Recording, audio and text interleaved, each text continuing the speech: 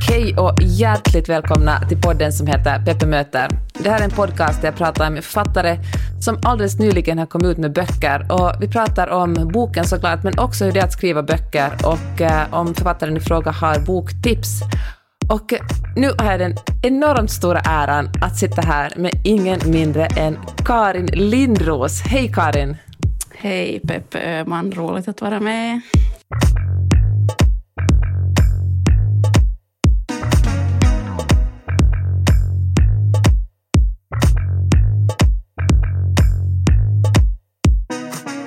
Du sitter med en blå bok i handen där som heter Stugboken, din senaste bok som, jag funderar på hur jag skulle beskriva den, men det kanske bäst beskrivs som en babybok för fritidshus. Alltså du vet, när man får barn, vilket du i och för sig också nyligen har fått, så får man en bok när man ska fylla i barnets längd och vikt och sen småningom vad barnets första mat är och så vidare och så vidare. Och den här boken är ju nästan motsvarande när man skaffar ett fritidshus. Där kan man fylla i allt om huset. Ja, precis. Och jag hoppas att man gör det också, för de där babyböckerna, de är ju sådär att det glesnar ganska snabbt i dem. Och åtminstone någon sån här som jag har sett från min barndom, så efter någon månad så ser det ganska tomt ut där liksom. Kanske står någon första tand eller så här. Men ja, du har helt rätt. Alltså det är liksom en fyll-i-bok. Alltså det är en bok som ger dig färdiga, lite lösa men färdiga ramar där du kan fylla i liksom om din fristad, vare sig det nu är någon slags, är det en stuga eller en villa eller är det någon slags veckoslutsboende eller vad det nu sen är, så tanken är att den här stugboken är så bred att oberoende vad man har för ett hus så ska det finnas mycket att fylla i, och den under rubriken minnen, planer och drömmar, för tanken är just att precis som en sån där babybok, att man kan liksom återgå till den här boken och kolla på datum, att när var det som vi byggde den där terrassen, eller när var det som vi firade jul och vad var det för väder där då, eller när var det som de där mössorna tuggade sönder den där vattenledningen och vi måste ringa akut till rörmokaren, eller vad det nu sen kan vara. Så den är både för att kunna fylla i allt sånt där som händer i ett hus, men också att man ska kunna fylla i liksom planer och drömmar. Åtminstone jag är en sån som dagdrömmer väldigt mycket om de här olika husen som finns i mitt liv, och planerar och fantiserar jättemycket om vad vi ska dona här och fixa och förbättra och sådär. Så här finns mycket plats för sådana här olika listor och fantasier och så här. Och sen kan man kruxa av med åren vad man har fått gjort och inte fått gjort och så vidare. Det som är en ledande tråd i den här boken, som också har följt med dig nästan genom hela ditt yrkesliv, är att det också finns en hållbarhetsaspekt. I den här boken finns det ju liksom tips om hur man kan göra för att ha ett mer klimatsmart, ganska enkla tips, alltså typ spara regnvattnet för att ha ett klimatsmart fritidshus. Och det tänker jag, var det viktigt för dig att den här delen fanns med? Det är på något vis en sådär självklar del i allt i mitt arbetsliv, skulle jag säga. Jag jobbar som kommunikatör med text och bild på olika sätt, ofta just med tryckprodukter eller någon form av innehåll. Och det är liksom en sån där röd tråd i allt som jag gör som helt automatiskt på något sätt kommer med. Och det som jag funderar på här i stugboken är just det där att många kanske tänker att när man öppnar stugsäsongen eller så här, att det är sammankopplat med ganska mycket jobb och slit, och det finns liksom mycket som behöver fixas, och det kostar, och det är mycket som är tungt och sådär.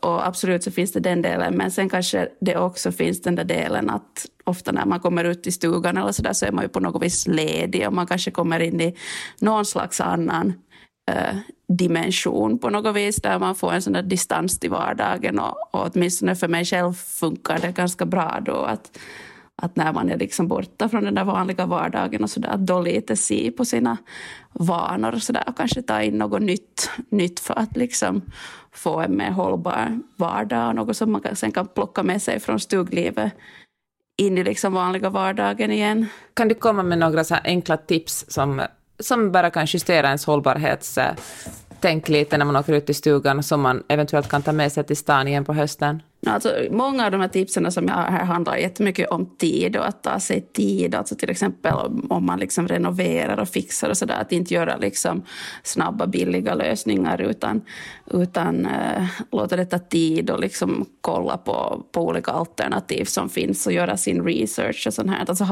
ha tålamod, det där som är ganska svårt faktiskt. Det som jag också tycker är ganska kiva när man liksom lever sitt stugliv, som nu oftast är någonstans ute på landet, är att liksom ta sig tid att köpa närodlat och liksom åka runt, alltså göra det som någon slags utmaning eller kanske någon slags provsmakning eller så här, att nu ska vi bara handla lokalt den här veckan och se vad man kan göra för recept av det och sånt här.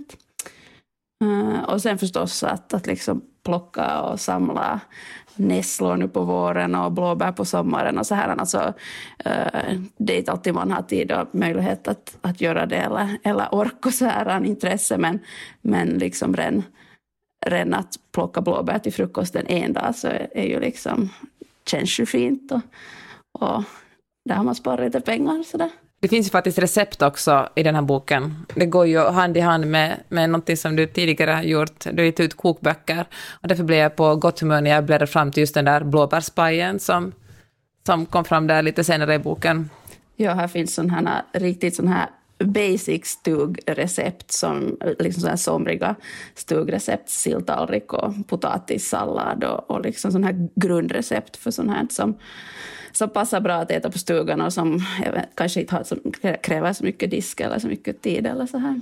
De här recepterna är framtagna av den här matkreatören Louise Merus.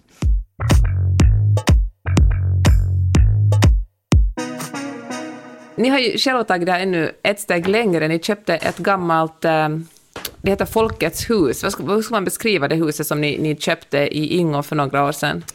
Jo, det är liksom ett Folkets hus. Det är ett gammalt föreningshus med en stor sal och en scen och en läktare och sen några mindre rum och så här. Alltså ett klassiskt föreningshus som här hade hänt allt möjligt under de senaste ungefär 100 åren och, så där, och man träffar ofta här i trakterna människor som har liksom, finns de som har haft sina bröllopsfester här eller varit på några viktiga möten eller döpt sina barn här eller så. Det har hänt mycket i det här huset. Det har liksom varit ett sånt här vardagsrum i den här byn. Och det hittade vi när vi var sugna på något eget och under 5 års tid så har det varit vår stuga, eller vad man ska kalla det, vårt fritidshus.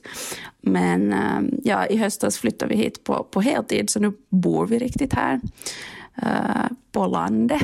Var det bara att flytta in och välja rum och sen fortsätta leva på? Nej, vi har gjort allt som man kan göra. Eller, vi har jättemycket kvar att göra.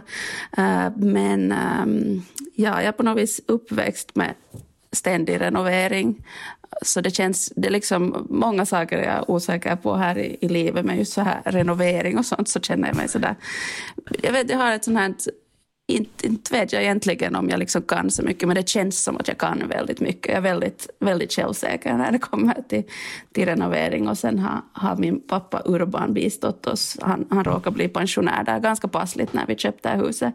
Så han har bistått i alla renoveringar och vi har gjort det mesta. Eller allt som har kunnat sparas har sparats, tak och golv och andra sådana här roliga grejer. I princip all rumsindelning och allt sånt är sparat.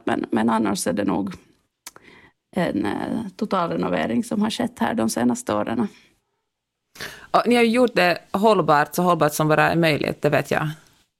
Ja, absolut. Och det mest, vi har försökt välja sådana liksom material och sån isolering och sånt här och färger och så vidare som är liksom bra att bo i och sådär. Men just det som jag själv också tycker är jätteutmanande är att låta det ta tid. Alltså att fundera liksom. Man liksom blir så, om man är intresserad av inredning och så det kommer emot så mycket hela tiden så man kan lätt tappa bort vad som egentligen är ens egen smak och preferenser och så här. Alltså, så det har jag märkt så här i efterhand att vissa saker skulle man ha kunnat låta ta mera tid och fundera efter. Och sen också jättemycket så har man under åren lärt sig en massa. Alltså, ja, men det är som den här gamla klyschan att man lär sig av sina misstag och man lär sig genom att göra. Att så här 5 år senare, så nu när jag renoverar lite ett annat hus med mina syskon, så märker jag att jag är ännu mer självsäker i mina så här renoveringsbeslut än vad jag var för 5 år sedan. För att nu har jag liksom verkligen fått göra det själv och liksom kommit på vad som funkar och vad som inte funkar. Så. Hur ska man göra då? Du har ju alltid själv en väldigt, inte bara säkerhet i hur man ska renovera, utan också ett väldigt starkt sinne för stil och vilka färger man ska välja och liksom vilken inredning. Om man är inte lika säker som du, hur ska man tänka då? Det som jag tycker hjälper mig massor är att begränsa valmöjligheterna. Alltså till exempel välja ett färgmärke och en viss kollektion från det färgmärket, hålla sig till den paletten så att det inte finns så många nyanser av beige att välja mellan, utan kanske bara 2 eller något sånt här. Eller liksom, ja, men välja sådana vissa liksom hålla det lite sådär minimera liksom valmöjligheterna för sig själv. Då tycker jag det blir enklare i alla fall. Det är liksom mitt bästa tips som har funkat för mig i alla fall. Men det stämmer väl, alltså jag tänker när folk är singlar ute på Tinder så är de att det svåraste att hitta någon att bli ihop med, att det finns så många alternativ. Ja, och man swipar liksom i evighet då.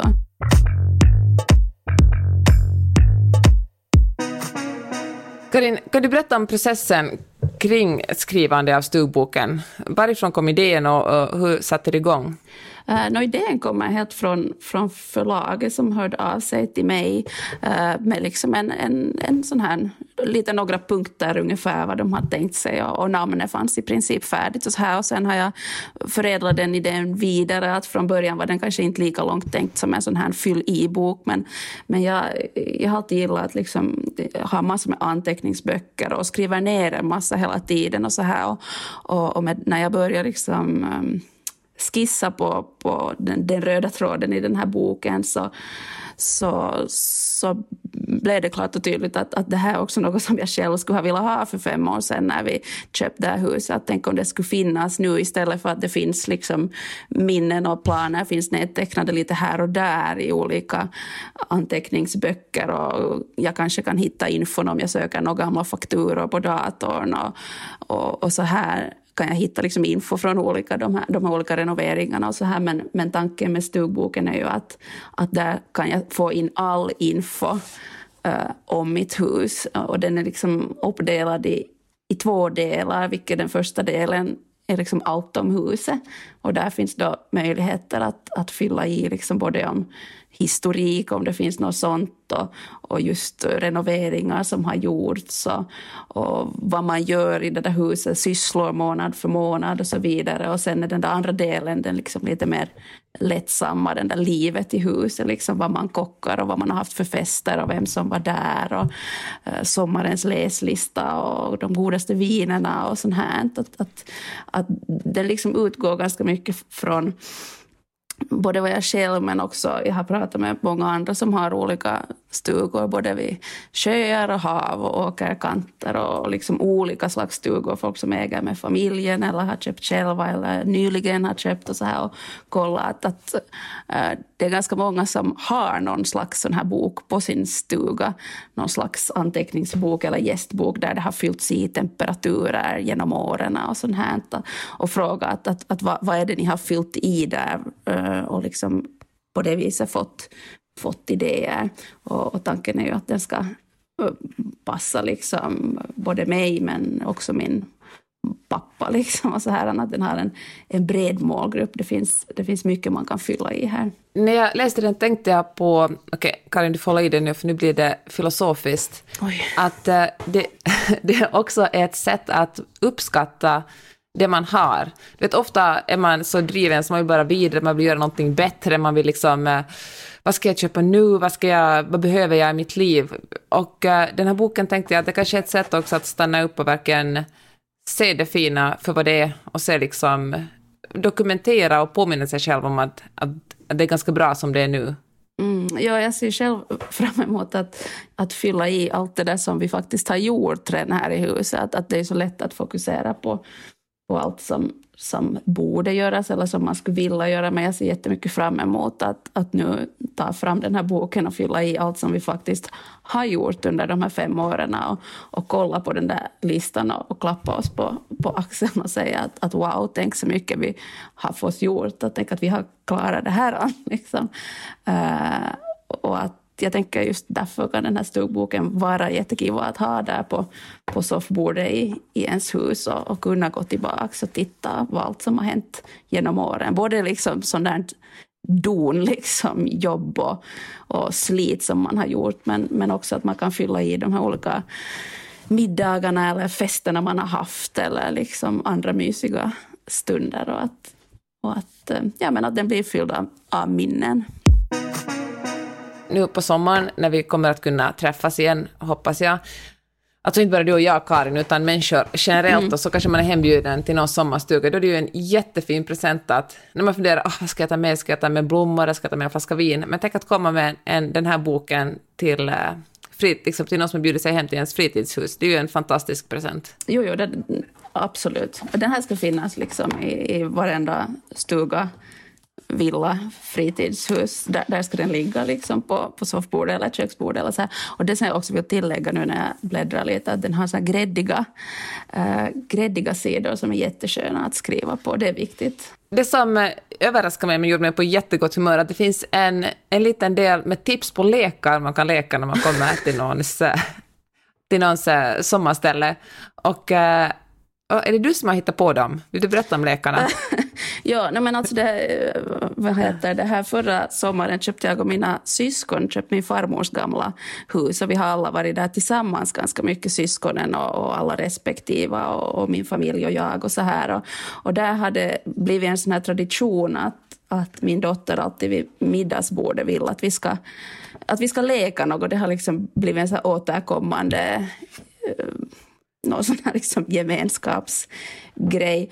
Sen tror jag också det kommer lite av liksom under pandemin, så det har varit en del liksom Zoom, sån här släktmöten och sånt här, och över Zoom är det lite svårt att hänga bara sådär utan ramar på något sätt, så det har varit lite mera, vi har haft liksom mera frågesporter och lekar och så här under åren, och det som jag tycker har varit allra roligast som också finns med här i den här boken är en sån här lek där man tar fram ett konstverk, kanske något som man googlar fram, eller en tavla som finns i huset eller något sånt här, och så delar man upp sig i lag och så ska varje lag då med hjälp av rekvisita man hittar i huset, kläder, möbler, andra prylar, så ska man återskapa det här konstverket, och sen kollar man då vem som lyckades bäst och så här. Och sen finns det lite andra tips på sådana så här roliga utmaningar där före middagen och sånt här. Ja, mera lekar. Ja, det uppskattar jag verkligen. Det finns något underbart med vuxna människor som lekar. Jag tycker att det behöver vi mer, inte mindre av.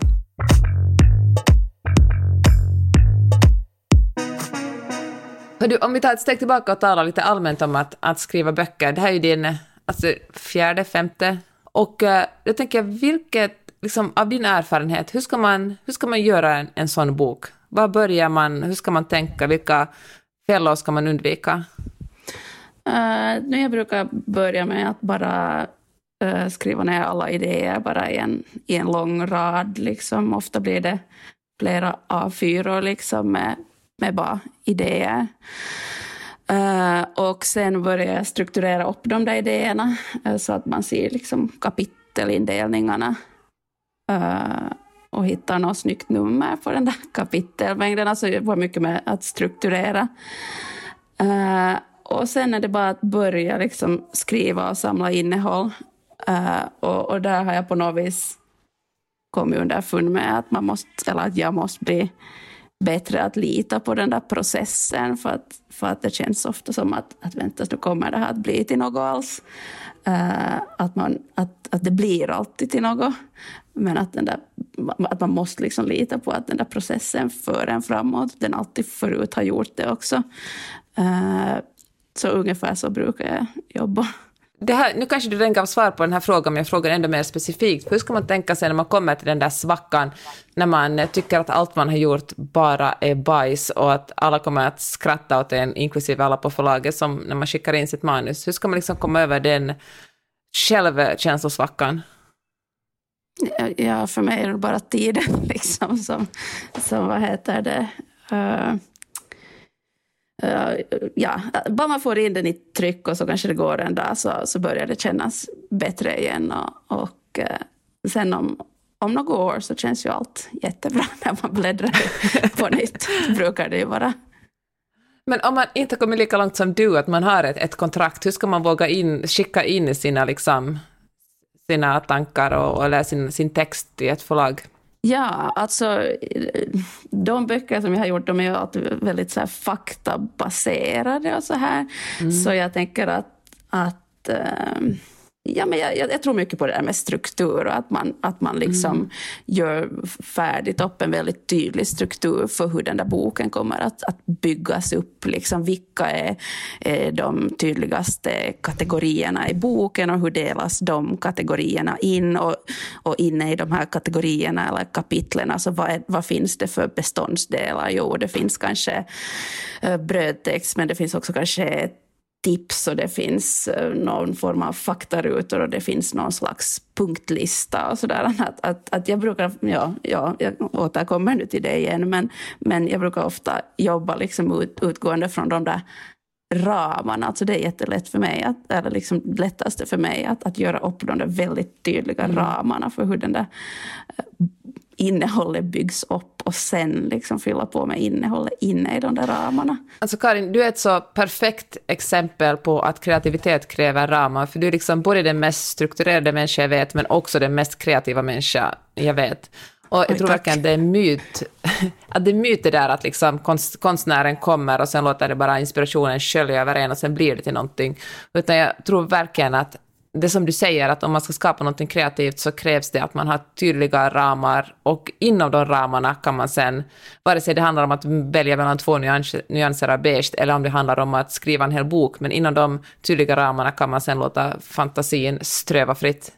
Ja, det för ju oss tillbaka här till stugboken som faktiskt har, istället för en tom anteckningsbok där du liksom fritt fyller i om din stuga och så där, så finns här liksom färdiga ramar där du kan fylla i allt om din trädgård och dina stugfester och så här, och det är ganska skönt, kan jag tycka.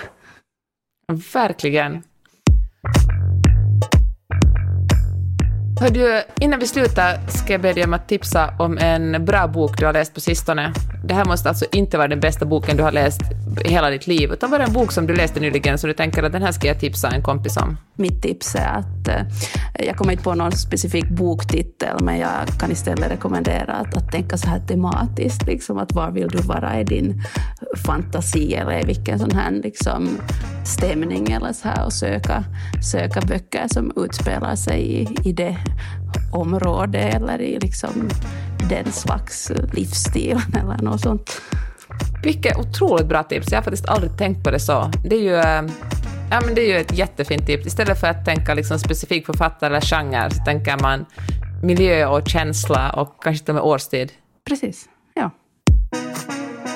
Karin Lindros, det var ett nöje att få tala med dig. Tusen tack för att du tog dig tid och berätta lite mer om stugboken. Tack, det var ett nöje.